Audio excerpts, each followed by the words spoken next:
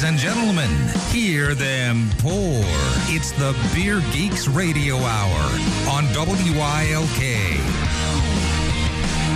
Well, what's going on, Northeastern Pennsylvania? Welcome to the Beer Geeks on WILK. We're going to drink some beers, hanging out, talking a little bit of beer with a little local brewery goodness in the form of Joe Percoco from Soul Brewing. How you doing, guys? Man? How you doing? Is it okay just to say Soul, or do I have to put the artisan ales on there? Soul's just fine. Okay. It's a mouthful when I answer the phone, so I get it. So, yeah, he's in the house today. We're going to be talking his beer, his brewery, his whatever. And, so what's going on? We got actually a super full house today because beer. That doesn't Sadly, suck. no Billy. Sadly, no Billy. Billy will be back eventually, out doing Billy things. It's summertime. He does a lot of things out there in the real worlds. So he'll eventually be back. But, we got little Joe from NAP Beer Reviews. What's going on, dude? How's it A going? little meat smoke on the other side of the table today. How's it going? Brad and... not Brad, sorry. Yeah. George and Steve doing George and Steve things. Yeah, that's pretty much accurate. Yeah. And there's Joe. What's going on? It's not the first time you've been here, right? You've done Beer Buzz a couple times, right? I've been in this room, I think, 5 times, which makes me a bit embarrassed to how many breweries I've worked at before this. But I've been here once for Barley Creek, once for Saucony Creek. That was the end of the creeks. And then, end of the creek names. Hopefully you'll be making a creek eventually. And then for Funk and Soul, I might have been on twice for Funk. But yeah, for my own stuff most recently. Nice. So before we get into his beers, let's get in a little bit of beer news and stuff like that. First things first, little local craptasticness, I guess you would say. Yuengling Brewery got fined a heap ton of money this week. Got fined $2.8 million. For what? For water problems, water issues, cleanliness in their water. Ooh. And they have to do a $7 million upgrade to their system. I thought it was like the amount that they were dumping that would go then into the treatment facility. Is that what it was? I think so. Okay. I think that's a huge thing with breweries, with the chemicals going down the drain. A lot of us would love to say we really neutralize it accurately, but there's so much going on that it's hard to monitor. So I can see how a big slip-up on their part would be a large sum of money. Especially at that scale. You know what I mean? I'm sure they have people that are just dedicated to that. You hope they would be. But, yeah. I mean, at the same time, when you're producing that much beer, where they're like... I mean, they're kind of somewhere in between, like the big guys in middle. You know what I mean? They're above. What are they? Are they above Sam Adams as far as production goes? Yeah, now that they're considered craft, I believe. Yeah, that's whatever. But yeah, so I mean, that's a pretty hefty sum, but I'm sure they'll get past it, and you won't not be seeing any Yuengling on your shelves anytime soon, or missing any Yuengling, I guess you'd say. Let's see what else. The whole I hate the Brexit thing. I hate that acronym. I don't like it. The whole Britain leaving the EU thing, but it definitely damaged AB InBev. They're saying their market value of their company, they lost $17 billion just from that separation. Man. So, I mean, I'm sure that's about $1.250 in their minds as far as like their cost of whatever. But that sucks. Just a bit for that amount. Yeah, I mean, I know I have $17 million on me right now, but I mean, for that, you just have that laying around the house. Yeah, so yeah, we have that, and then let's see. There's the Colorado Brewers Guild. Didn't really disband. It has had a bunch of people kind of bounce out on it real quick because I guess the combination of AB InBev and Breckenridge kind of being involved in it, they weren't cool with it. So you had a bunch of people kind of jump the shark. What do you know about that, Brad? That. Yeah, I guess they were voting recently on Breckenridge staying in. Now, Breckenridge has signed a deal similar to what like Goose Island has, where they keep control of something above their baseline beers. So they're still like in their own mind craft beer. So the Colorado Guild voted to see if they could stay, and they said yes. And the top 14 brewers in that state, led by, I want to say New Belgium, which was like, okay, see ya. And they left. So they're no longer part of the Brewers Guild. And I think there's talks of them creating their own. Yeah, I can see that.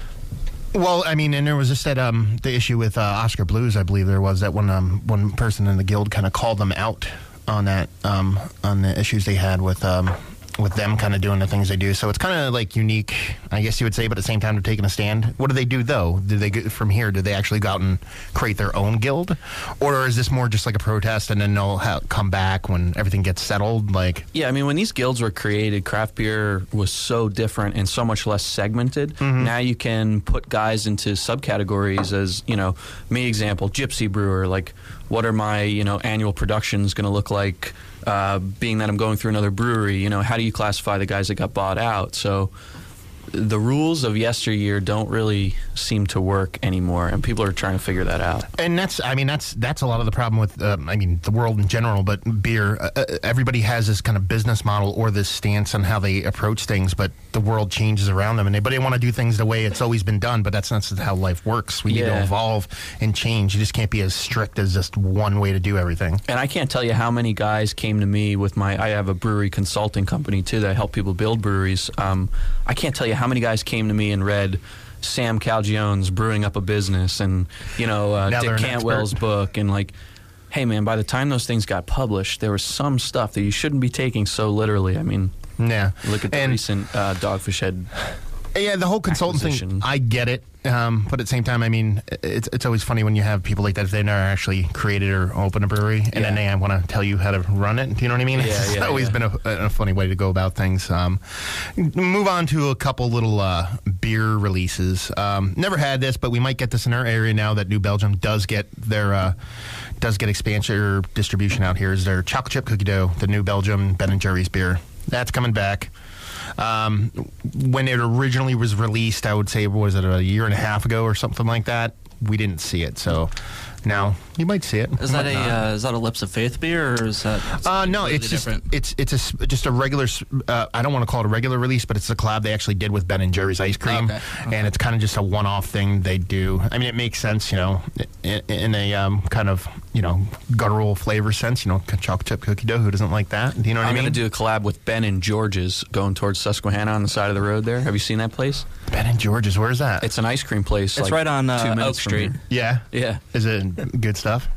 Oh, I don't know. It was a sarcastic comment. Oh, okay. I've never been there. I don't speak sarcasm. It's an obvious I was ripoff. totally For buying For the that. only person that really lives around this area, I got where I knew exactly where you were talking Joe's about. face was lighting up over here. I know. I'm like, Now, on the next one, it seems like maybe a flavor that's like being, maybe it's just me, but a flavor that's going to be kind of du jour this year, because we've had a couple beers, me and you, Joe, reviewed a couple beers with this flavor, and it seems like a lot of people are doing it.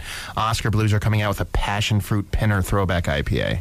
Seems like passion fruit is like a big kind of fruit to be thrown in beers of late. A lot of like pseudo sours, gozes, stuff like that. So yeah, jump on the Lillicoy train. Oh, yeah, that's such a good beer, so who wouldn't want to do it? And last but not least, another brewery jumping on the can train. We have Lagunitas coming out with their 12th of Never Ale in cans. So, I don't know. Lagunitas hasn't produced a can yet, have they? I don't think so. Not that I know of, no. Yeah, so, yeah, there you go. Maybe, playing a name, 12th of Never, maybe it's the one time they said they would never, ever put anything in a can. Maybe it's playing that, or maybe it's a joke, or maybe they're being sarcastic, and I'm not picking up on it. So, who knows? They also said they were going to stay independent. Oh, Well, people change their minds about a lot of things. throwing So. shade over there. Yeah. Meat smoke, bringing the heat. So let's crack in a little bit of soul goodness right now. We got a little of Simcoe Nerd. This is your latest release, right, Joe? Yeah, definitely. Last weekend? Mm-hmm. How'd that go for you? Really funny. Couple people Actually, showed up, like I Toot Tree? just showed up to the brewery to grab this case out of the cooler, and there was this like crazy wrapped car from Connecticut, and on the back it had like 35 bumper stickers, drink Vermont beer, blah blah blah, all these different breweries and stuff like that, and they were on their phones looking at social media.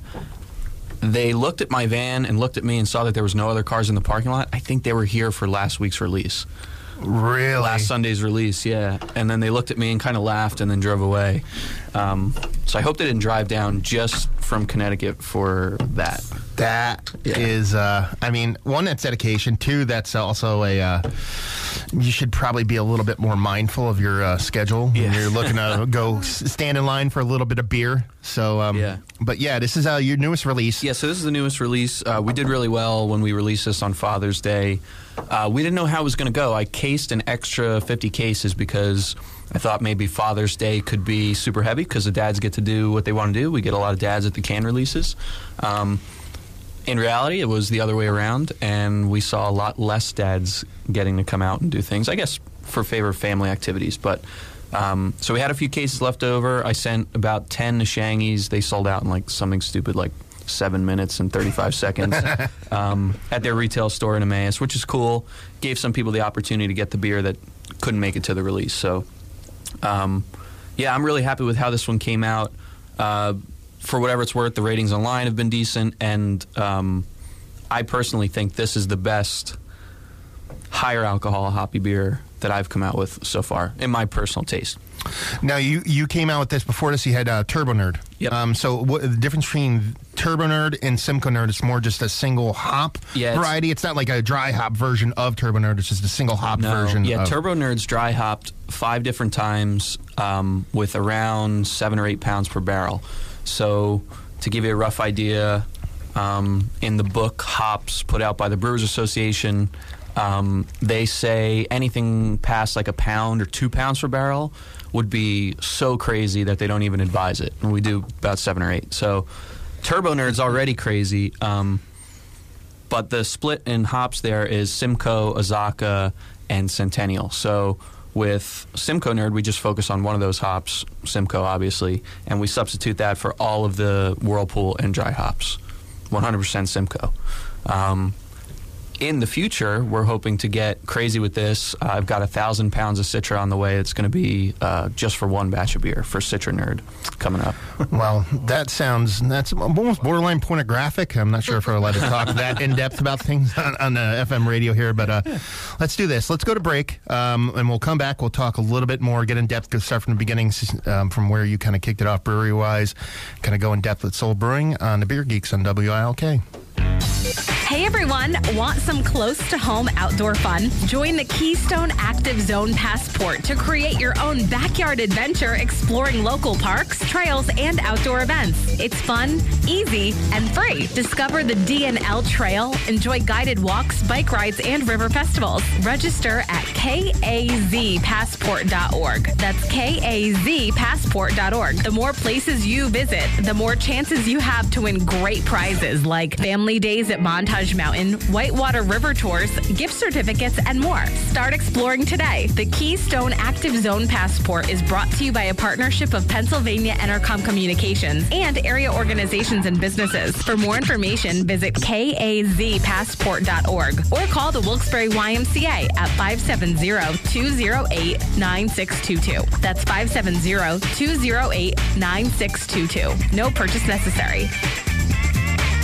Hi, I'm Carl Deichler, the CEO of Beachbody, and I'm here to tell you about an amazing new way you can start losing weight for free right now. You've probably seen our workout DVDs on TV like P90X, Insanity, and 21 Day Fix. We just launched a beta trial of our new digital video platform, Beachbody On Demand. So while we're testing out this new digital video service, I'm inviting you to use it for free for 30 days. That means you can lose 10 pounds, 20 pounds, even 30 pounds without paying a dime. Text the word trial to 303030 and you can do 30 days of P90X, Insanity, or any of over 400 workouts for free.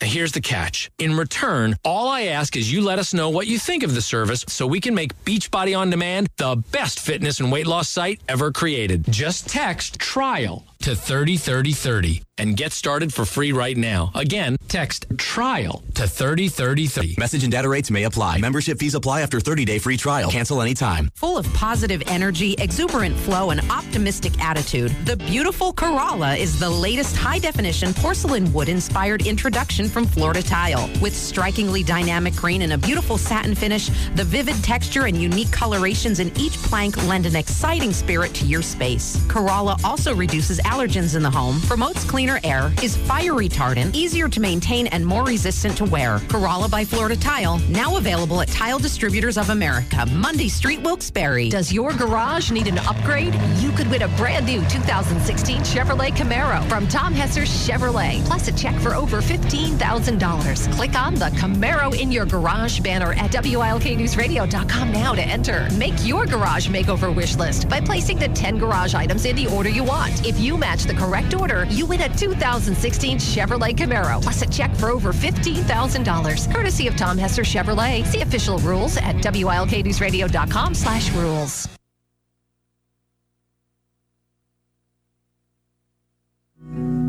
I don't practice Santeria. I ain't got no crystal ball. I had $1 million, but I'd spend it all if I could find out. Good lead-in music, man. I don't even want to talk. I just want to sit here and listen. That's None of us are wearing headphones, but we can hear it coming out of that's a you problem, not a me problem. I can just sit here and jam out. Welcome back to the Beer Geeks and WILK. Talk a little bit of beer with Joe Percoco from Soul Brewing. So let's do the prerequisite. Start from the beginning. How'd you get into beer? Moved to Staten Island when I was 17 to get my own apartment. Bad idea. Well, Staten Island's a bad idea anytime. Yeah.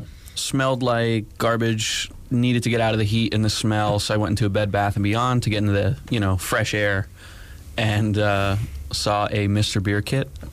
Got it, brewed with it, tasted it, threw it out. Came up to Jeb's Homebrew actually around here. Am I saying that right? In Drums. I forget the name. I know you're talking about that. Yeah. I don't know if he's still open or what, but got a real homebrew kit. The rest is history. Applied to a ton of breweries in New York, in the Poconos where I grew up. Having a hard time being 18 and getting a professional brewing job. So went up to Barley Creek in the Poconos and drove there for like 11 days in a row, I think, to try to see the guy who I was supposed to talk to. And they thought I was local. They're like, yeah, just come back. They're putting me off. 18-year-old kid. And I really wanted the friggin' job. So I finally, after like 11 days of driving from New York City, decided it wasn't a good idea anymore. I sat the owner down and I said, listen, man, I'll get out of your hair. Just give me 2 weeks to prove myself. I really want to do this job. If you don't like me, tell me to beat it. You'll never see me again. So I worked for 2 weeks, and they liked me, so I stayed. I ended up running that place for a couple of years, the brewing side. Really fun, 10-barrel brew house, authentic English Peter Austin system with the brick-laden kettle, open fermentation. So I actually started with some crazy stuff that's not becoming cool, but becoming more widespread now that people are experimenting with. That was just the norm for me getting into it. Got to do my internship in Portland, Maine at Shipyard Brewing Company, who, Alan Pugsley started the Peter Austin system and brought that from England. And the scale on that, I mean, just alone learning how to work on a big system, They said to me, all right, you're going to brew wheat beer today. It's going to be 100 barrels, but our brew kettle's only 50 barrels, so we built another 50-barrel one next to it. It's all manual brick flame copper top kettles. They're like, you just got to crawl under the kettle and adjust the flame burner. Like, think about like 100 barbecue grills all at once. And you got to brew on these two things, and it's real close to the ceiling. And you are one of 3 100-barrel batches that are going to be menage a trois in this giant square open top fermenter. And I'm like, holy shit. So what?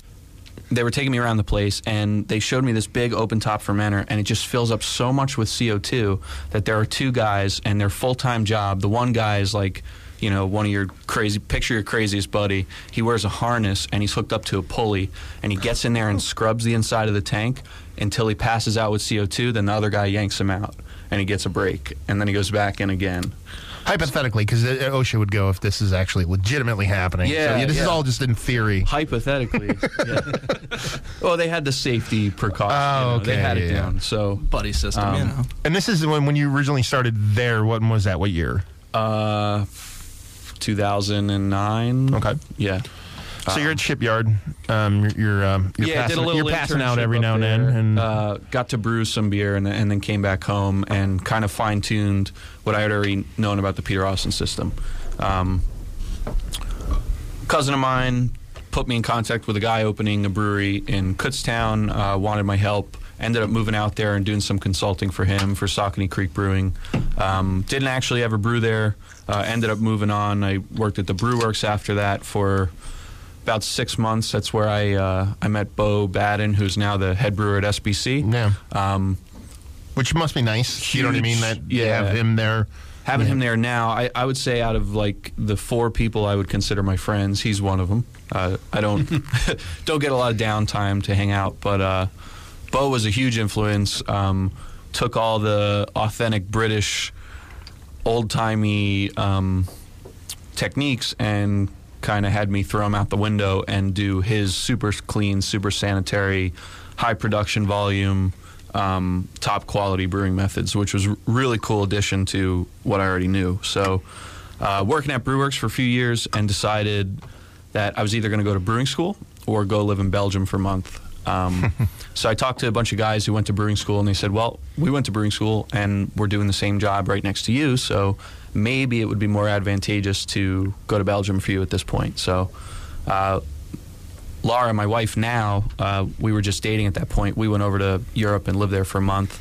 Got to intern in a couple breweries over there. Most notable that people like to hear about is I got to brew at Cantillon, which is a really cool experience, and a crazy brewery. That doesn't suck. Yeah. Going there, no, get the loons up in you. Yeah. So did that, came home, brewing job at Weyerbacher, did a lot of jobs there, but the last jobs I had were on, production brewing side. Left there to start Funk with Kyle and Norm, and built that. They kind of gave me the reins, said, design some stuff, design your recipes. I was basically the only employee for like a year. Then I got an assistant, and then after about a year and a half there, I told them, hey, it's time. I want to do my own place, and they really respected it. So we had a nice 8-week transition where I kind of helped those guys get into the brewery more, and they're still making good beer, and I'm off doing Soul. Now, where were you going to go to school? Did you have an idea of where you wanted to go to school, if you were going to go to school, or was it just go to Siebel, or was it just more like... I talked to the applications officer at Siebel, and with the experience I already had... You're wasting your time? He told me they'd love to have me. Oh. There would be some things that are redundant or maybe slightly different than what I already knew, but he said, you're a great candidate.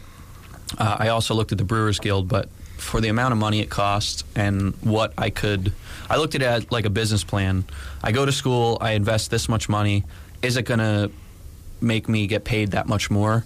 And really the answer was no. In the foreseeable jobs that I was going to get in the brewing industry at that time. So you go to Belgium, and you did Cantillon. Where else did you go? Just because Belgium is my jam. Yeah. Where else in Belgium? Yeah, where else in Europe? Both. We spent a lot of time actually in Istanbul, in Turkey. Okay. Blooming craft beer scene there. Very unique because there's kind of this no rules, no mold to fit in thing. So we had a friend out there and stayed there. We went to Scotland. I got to see a lot of the UK cask beer technique. We went to France.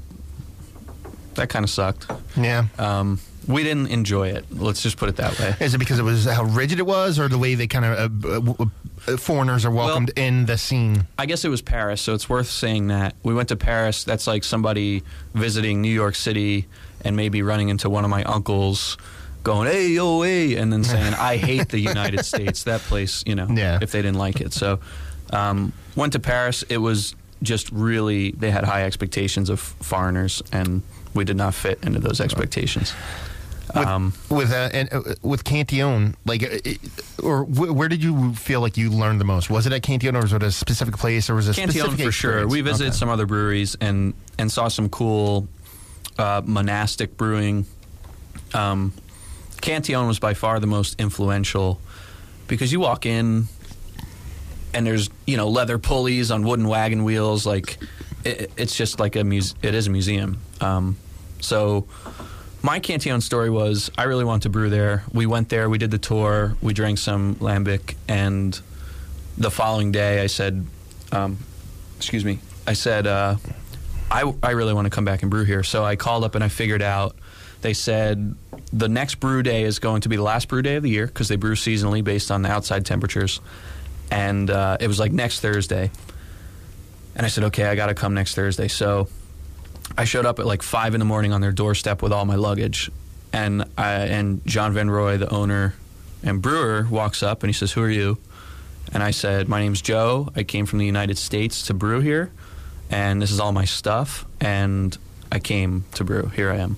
And he was like, you have to be family to brew here. So then I was like, oh man, I didn't even think about that. It's like all his helpers and everything, they do different jobs, but he's the brewing. It's a family tradition. So he said, but you can follow the brew. And I'm like, okay, cool. There's, I didn't show up here for nothing.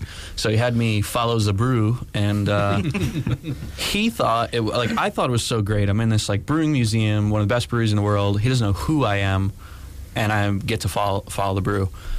He was really distracted because he brought his dog to work, and he thought it was the most amazing thing that his dog ate the barley off the floor out of his hand. He had a DSLR camera with a tripod, like taking pictures of this dog eating barley. Like that was the focus of like most of the morning. He said, "The kids will never believe this. This dog is a brewer." I'm like, okay. I'm like, can you tell me about the process? So anyway, it was interesting. I wasn't doing any brewing. I was following the brew.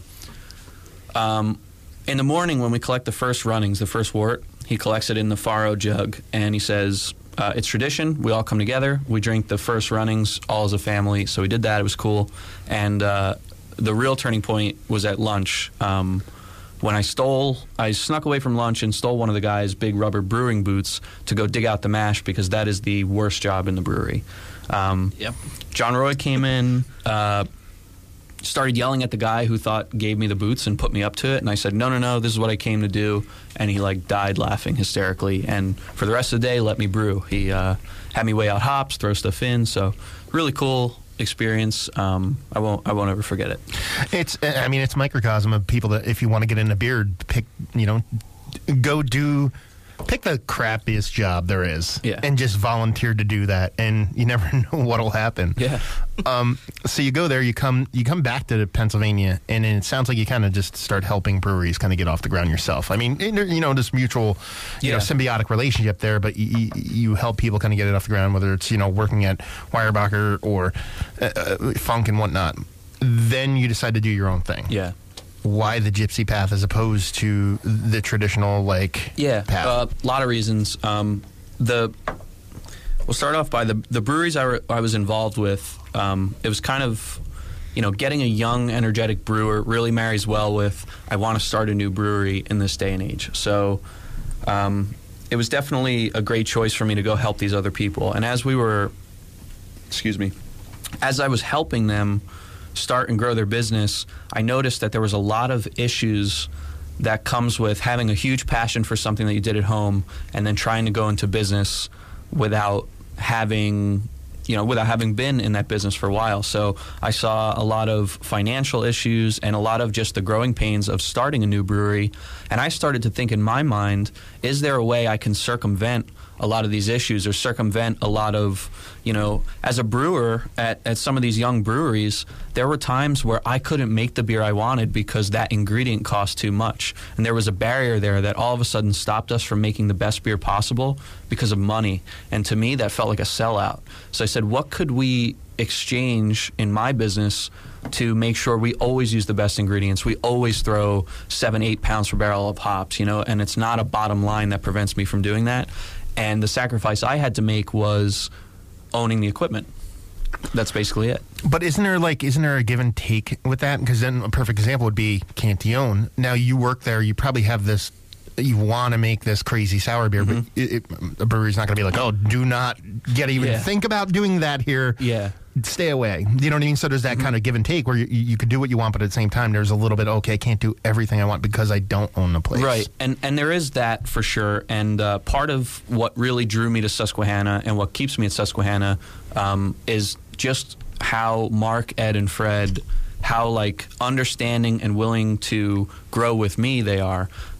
Originally, they were going to be one of many places I was going to gypsy brew, which is probably more like gypsy brewing than what I'm doing. Yeah. But there was this one turning point where Mark, one of the owners of Susquehanna, looked at me, and I was asking permission to use everything when I was working there because I actually do a lot of the work myself. And he said, Joe, just cut it out. This is your home too now. And I was like, man, that is such a cool gesture. So where I'm going with this is, as we've grown, and they've had some personnel changes. Obviously, Bo is now head brewer there, and he's got gold medals for sours and wood-aged beers. With new leadership there, they're definitely open to all the things I've always wanted to do. And it kind of comes in the best point in my business where I've got some things going on one front, and I'm able to now start investing in fooders and barrels and get a sour program going.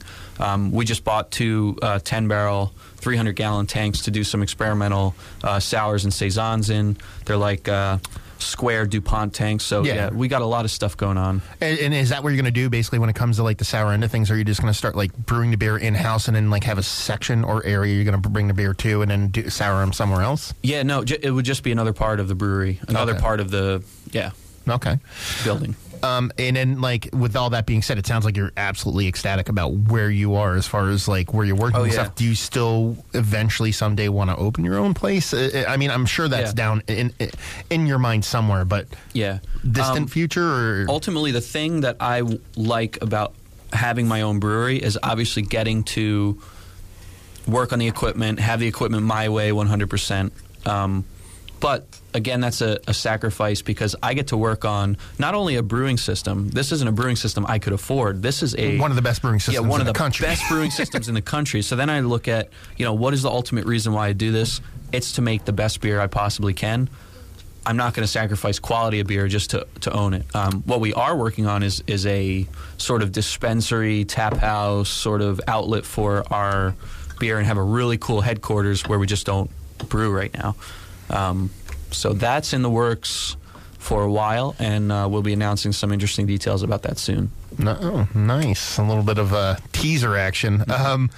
Now, let's speak to that, going from like where you were brewing, what you were doing beer-wise, to moving to Susquehanna.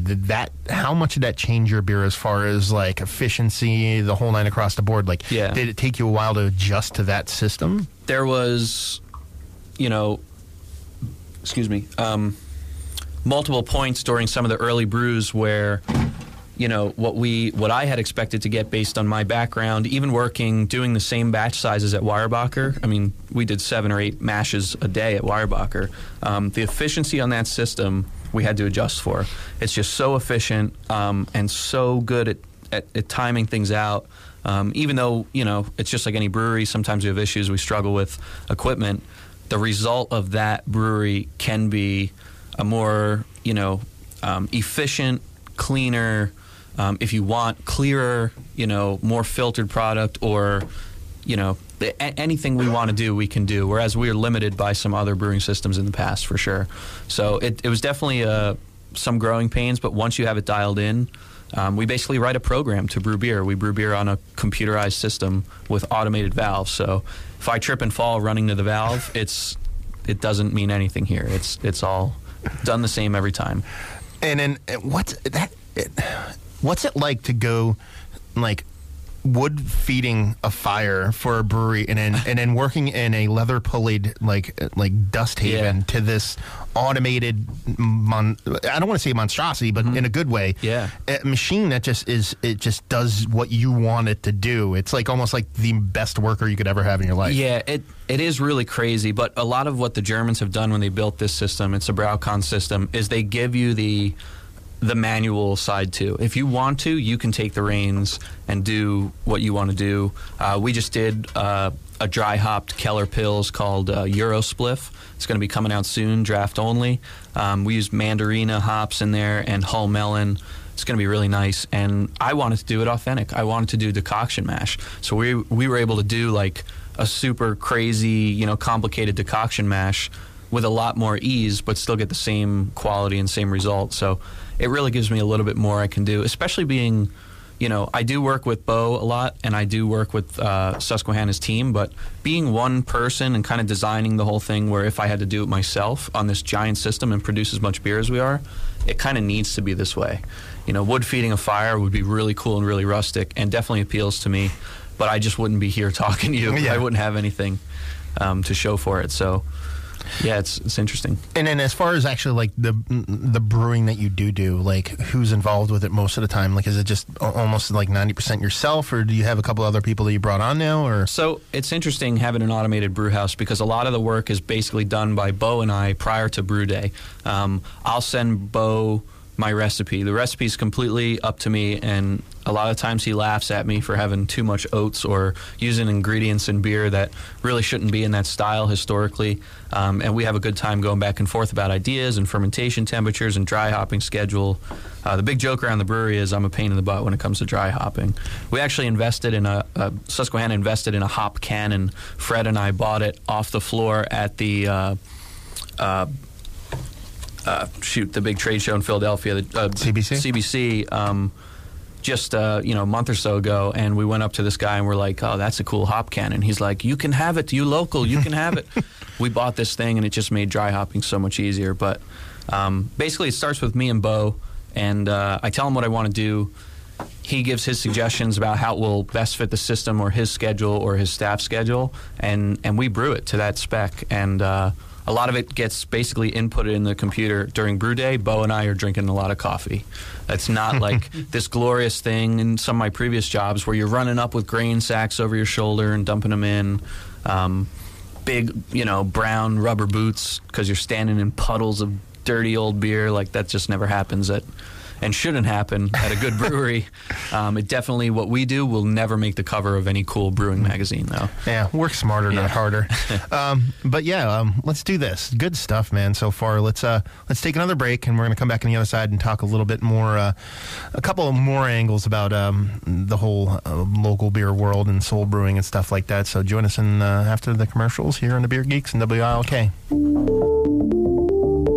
Comcast Business knows how to take your business to the next level. That's why we introduced Comcast Business Wi-Fi Pro with next-level speed, coverage, marketing, and control features, all designed to help your business run smoothly. But we didn't stop there. Instead, we took it even further, which is why Comcast Business Wi-Fi Pro offers what Verizon's Business Wi-Fi doesn't: remote access, advanced security, and access to over 10 million hotspots nationwide.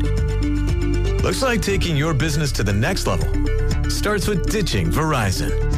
Give your business an edge with Comcast Business Wi-Fi Pro.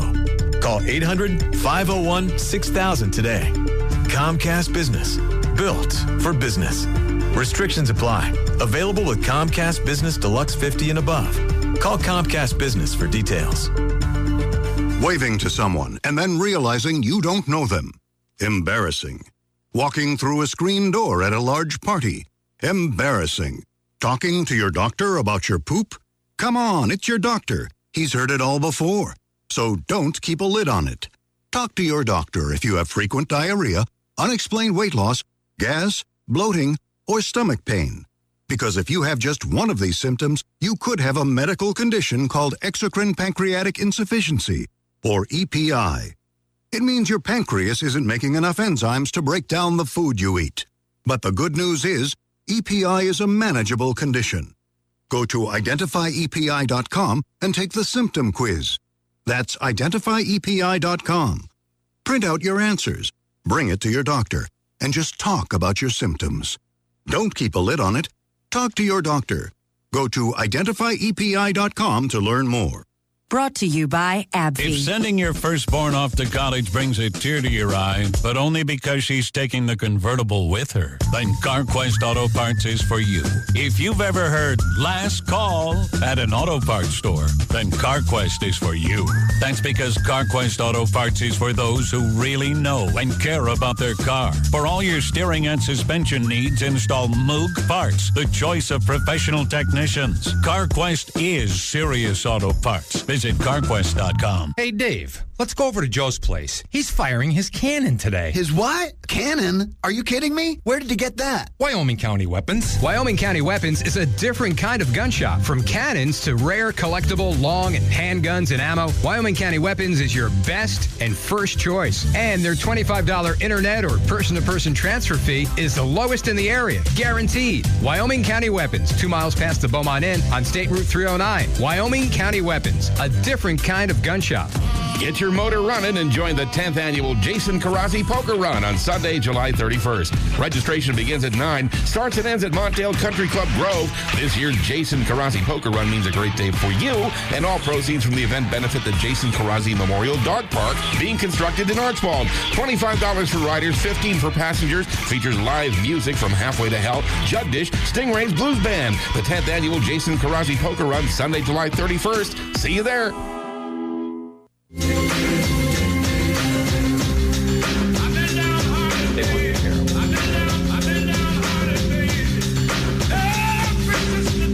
Yeah. Back here in a little bit of Beer Geeks and WILK. Talking local beer with Soul Brewing's Joe Percoco. So we covered your history, which is amazing because we covered it all in like 18 minutes, and I didn't think we're going to get even close to that. But we got the Cliff Notes. Yeah. I wish I could have lived it in 18 minutes. No, you didn't. Come on now. So let's flip the script a little bit and go a little bit. I don't want to say distribution wise. Now you were making more like 6-pack bottles for a while there, and then at some point you started to produce more like can releases. And do them out of the brewery. Couple questions about that. One, where are your older beers? Are they still being produced on some level? No. Okay. And then 2, why switch to the can business model? Well, and out of brewery business model. Right. We initially obviously went with the 12-ounce squat Sierra Nevada style heritage bottles in 6-packs.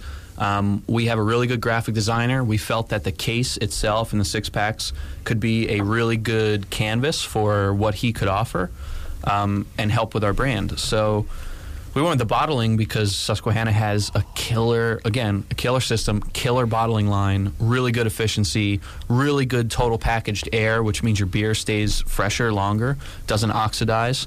And really we thought we could give you a superior product in that bottle. And we were right.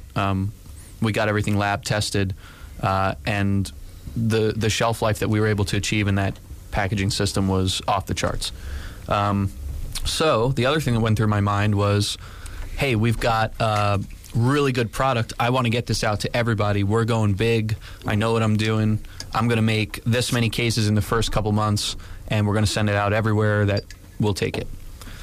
So we sent this really good beer out to a lot of places, and the first thing that a lot of people did, because it's a new brand that nobody knew, is they put it on the worst shelf real estate possible, put it in the back, and even though a lot of it moved really quick because you're a new brand and people are kind of excited to try new things, the few cases that did sit on the shelf, that did get checked into Untapped, 3 months after I would have liked them to, the cases that people did hold on to or did just find at a store, really, as an artist, as a brewer, kind of upset me that people didn't get that product in its most prime, in an awesome package, So we started reevaluating who we wanted to sell to, not who we wanted to sell to, but who we could sell to really get that beer across as fresh as possible. And that's where the new business model came in, to start incorporating cans. I'll go on the record and say it, and I hope I don't upset anyone. Cans, the way I have to fill them, because we don't own a canning line and we use mobile system, does not meet our packaged quality in terms of shelf life compared to our bottled system. Just because bottled system takes up like the whole room, canning thing, those guys have to be portable with, right? So the total packaged air, the shelf life of my cans are a lot less than the same beer in a bottle. However, if 500 people line up to buy a case each and drink that in a week or two, it doesn't matter. So we sort of started and tried the can thing out, and the response was so great that how could we not go with this? And I don't know if it's a psychological thing with a can. Obviously, can versus bottle is a long time argument. My father-in-law, for my birthday a couple years ago, gave me a dissertation on can versus bottled beer argument, like bound thing from the 1800s. Like, it doesn't apply to today, though. Right. So the whole light thing, recyclability, whatever. People want to drink hoppy beers in a 16-ounce can. we oblige them. We talked about it in the past. Like the 16-ounce IPA, double IPA thing was almost by accident. Like breweries couldn't get 12-ounce cans, so they just said, okay, we just have to put stuff in 16-ounce cans. And it just so happened to be all these newer breweries that didn't have the pull to get the cans they wanted to, and then they're making these amazing beers. Now there's an association of this new amazing beers. They all come in 16-ounce cans, and now it's like hard to to flip get the script. 16-ounce Yeah, now you cans, can't. And I've seen, you have like a couple breweries come out with 20-ounce cans, and it's just like, okay, what are you doing here now? Plastic 40-ounce bottles. Yeah, there you go. 2017. Get Billy D to advertise that for you. Yeah. But yeah, I mean, and then like you do that, you switch from the 6-pack bottles to the can releases in-house. And Juice Box was your original first one that you released. Mm-hmm. And it was on a snowy April, I think it wasn't. Yeah, it was the Jonas snowstorm, which we looked it up recently. I forget the date, but man, it was hard. I live an hour and 20 minutes away, and we had to shovel ourselves out both days because we were here Friday canning, Saturday stickering by hand, which we still do, and Sunday for the release. I had a guy from my town in Emmaus who showed up 2 hours before I showed up in the snow. He woke up at 3 to shovel his car out. And people made it. And I was so humbled and surprised that people literally risked their lives. If you guys know Natalie Lay, she came to the first one from middle of Jersey. Yeah, she's awesome.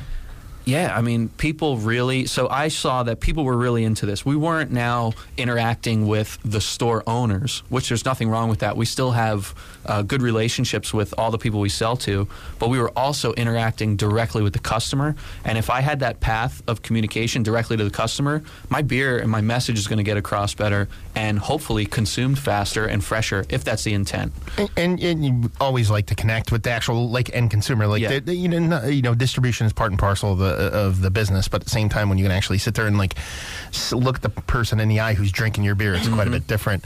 And just to talk about it, going from bottles to cans, we just cracked open. Is this your last bottle release you've done? The Soul Artistry and Alchemy Maple Imperial Stout. This is our last 12-ounce bottle. We did the Gypsy Tears recently, which is a weird beer in 22-ounce bottles with a wax top. Yeah. We're going to continue to do 22-ounce wax tops. That was sort of the test run into it.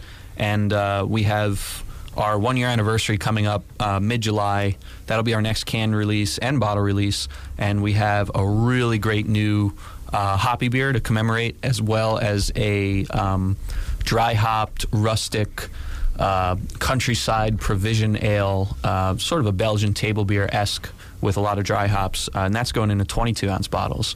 And that's a really special beer for me and sort of a personal project as well. 22-ounce bottles, and that's for your 1-year anniversary, yeah? Mm-hmm. And is a 22-ounce cork and cage because it's a Belgian, or it's just going to be capped? It's going to be capped. Okay. Yep. And with you going over to Belgium, you have this kind of... you probably fell in love with Belgian beers enough. Are you doing just your interpretation of a Belgian ale, or are you keeping it strictly Belgian style? Yeah, no, this is not going to be traditional just because of the types of hops we're using. Okay. We're using some Hull Melon and Mandarin and Bavaria, German hops, but more new school German hops. And we're also, basically the most Belgian thing about it is the yeast. It's a countryside sort of Flandrian table beer, and it's going to have the soul spin on it. Okay. So let's talk more about these can releases. Brad. I want to interrupt a little. I know we haven't really said much in the studio as guests here or co-hosts or whatever. Just listening to you talk, and you were talking about shelf life and all this other stuff. First off, I want to say, I think your release is great. It brings people to the brewery that you are working at. So it's like a twofold for you and for them. But the other thing is, you could tell when you're talking about, you're just really critical of your stuff when it comes to shelf life, fresh, and all this other stuff. I remember, it was probably the first time I met you. I walked into Lindo's. You were there with your wife, and you were sitting there critiquing, I want to say it was Funked Out Soul. Right, yeah, collaboration. And it was on tap probably, this might have been a month after you guys kegged it, or something like that. And I remember you were just sitting there and you just kept critiquing it and just kind of breaking it down to the point where Lindo told you to shut up. Yeah. He does that a lot. Do you find that helps you or hinders you sometimes? That I don't know. I don't think you're so self-critical of stuff. But I understand it's what you're making. Maybe I feel like I could ditch the blood pressure medication if I chill down a little bit. My wife thinks I'm nuts. Lindo, my second wife, people thinks I'm nuts. But don't you have to be a little bit nuts to make a good beer? I think so. I mean, if you think I'm bad, hang out with Bo one day. We had a barbecue last night out back. Yeah. That guy, I don't think he's thought he ever made a good beer yet. He'll give me something he made, and I'll be like, this is phenomenal. And he'll say, this sucks, I got to try again. I mean, I think that's sort of the, Einsteinian, It doesn't matter what you do, whether it's art, which beer is, but at the same time sports or whatever. If you're like, well, I am the best at what I do, then you probably hang them up because you're probably not, and you just don't have the drive to do what you need to do. I can relate to that as well. I'm super critical of my own beers. I'm like the one Galaxy IPA, I've done 3 batches of this. I'm like, the third batch, I'm like, okay, yeah, I'm happy with this batch now. That's 3 times that I've done it. And then let's kind of speak to that, a little bit outside of the self-criticalness. What's it like to be a brewer and see your? Because I do video reviews and stuff, and I talk about your beers and stuff like that. What's it like to see somebody else kind of talk about your beers in that sense? We have a dartboard with your face at my house. No, I'm just kidding. No, it's weird. So my wife and I, we wake up and check our emails, our business email, our social media. Really important nowadays to be in any industry, I think. And we check our Untapped. And it's, initially, when it's your beer, even though I've been at other breweries and I've seen reviews of my beer, beer I've made and designed, when it's your company, your beer, and sort of your financial... Your kid. It's like watching your kid kind of go down in flames. I'd lie to you if I said I put this much effort into previous attempts. It's just not possible. This is my company now. So, we sort of see it, and, some guys really love it, and some people don't love it, and that's just the nature of anything, anywhere. And I think now more than ever with social media at the peak, the biggest it's ever been, and, people have a platform and a voice. Everyone is voicing their opinions, and I think that's great. That's what makes our country great. But also, you've met a few people in your life that you'd probably say, that guy should never voice his opinion. Yeah. Somebody said something, and I'll censor it for radio, but somebody, commented on my Instagram. It was a really positive thing. It's like, hey, man, I met you at the release. You seem like a really nice, humble guy. And then I was like, wow, that's really endearing. That's cool. And then he went on to say, not like a bag of whatever, like most guys. And I'm like, why'd you have to bring the negative into it? Not like most brewery owners or whatever. It's like, okay, well, thanks for voicing your opinion publicly in front of thousands of people.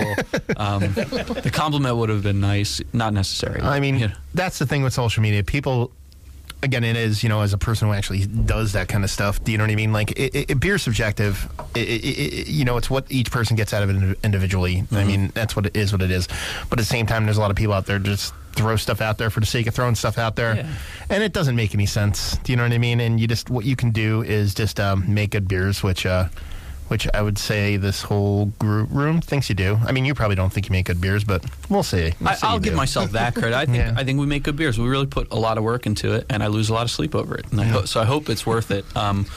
I just think if I had to say one thing that I'm a little bit disappointed about in the beer industry, even though I guess someone would classify me as a brewery that not capitalizes intentionally, but is benefiting from, a hype and a following and being flavor of the day right now.